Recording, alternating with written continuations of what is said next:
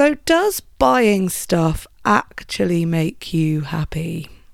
Hello, I'm Kate Cocker and this is your Everyday Positivity from the Volley Network.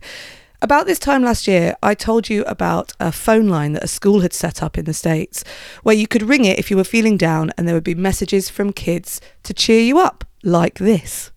If you're nervous, go get your wallet and spend it on ice cream and shoes. And forever and a day, I'm sure that you, like me, when you're not feeling great, will go get your wallet and buy something like ice cream and shoes to cheer you up.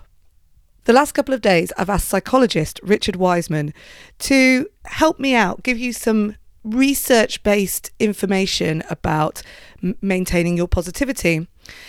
And really interestingly, he sent me this about happiness and whether buying stuff can make a difference to your happiness.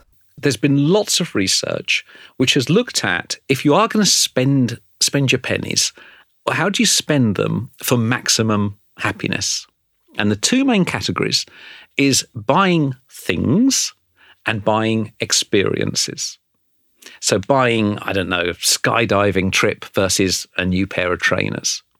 Loads of research into it, and always comes down to, if you want to pursue happiness, buy experiences. So things are not so great.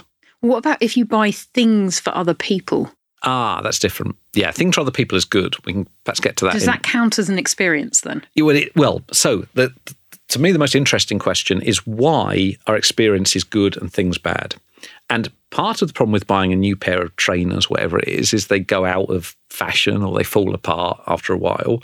But also socially, social psychologists again, socially, they make all your friends jealous because they haven't got that pair of trainers, whatever it is.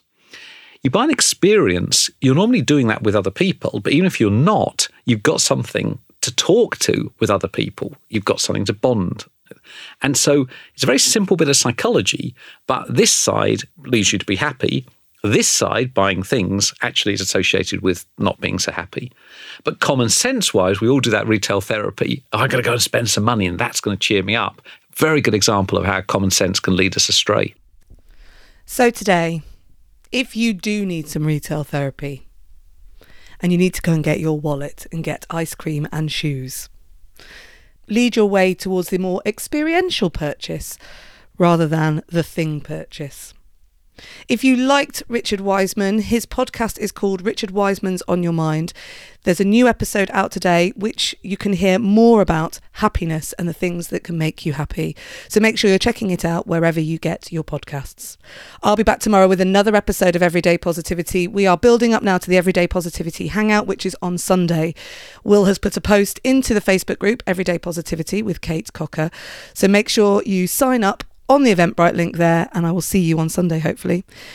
Have a great day. I'll see you tomorrow. And remember, you have 100% got this.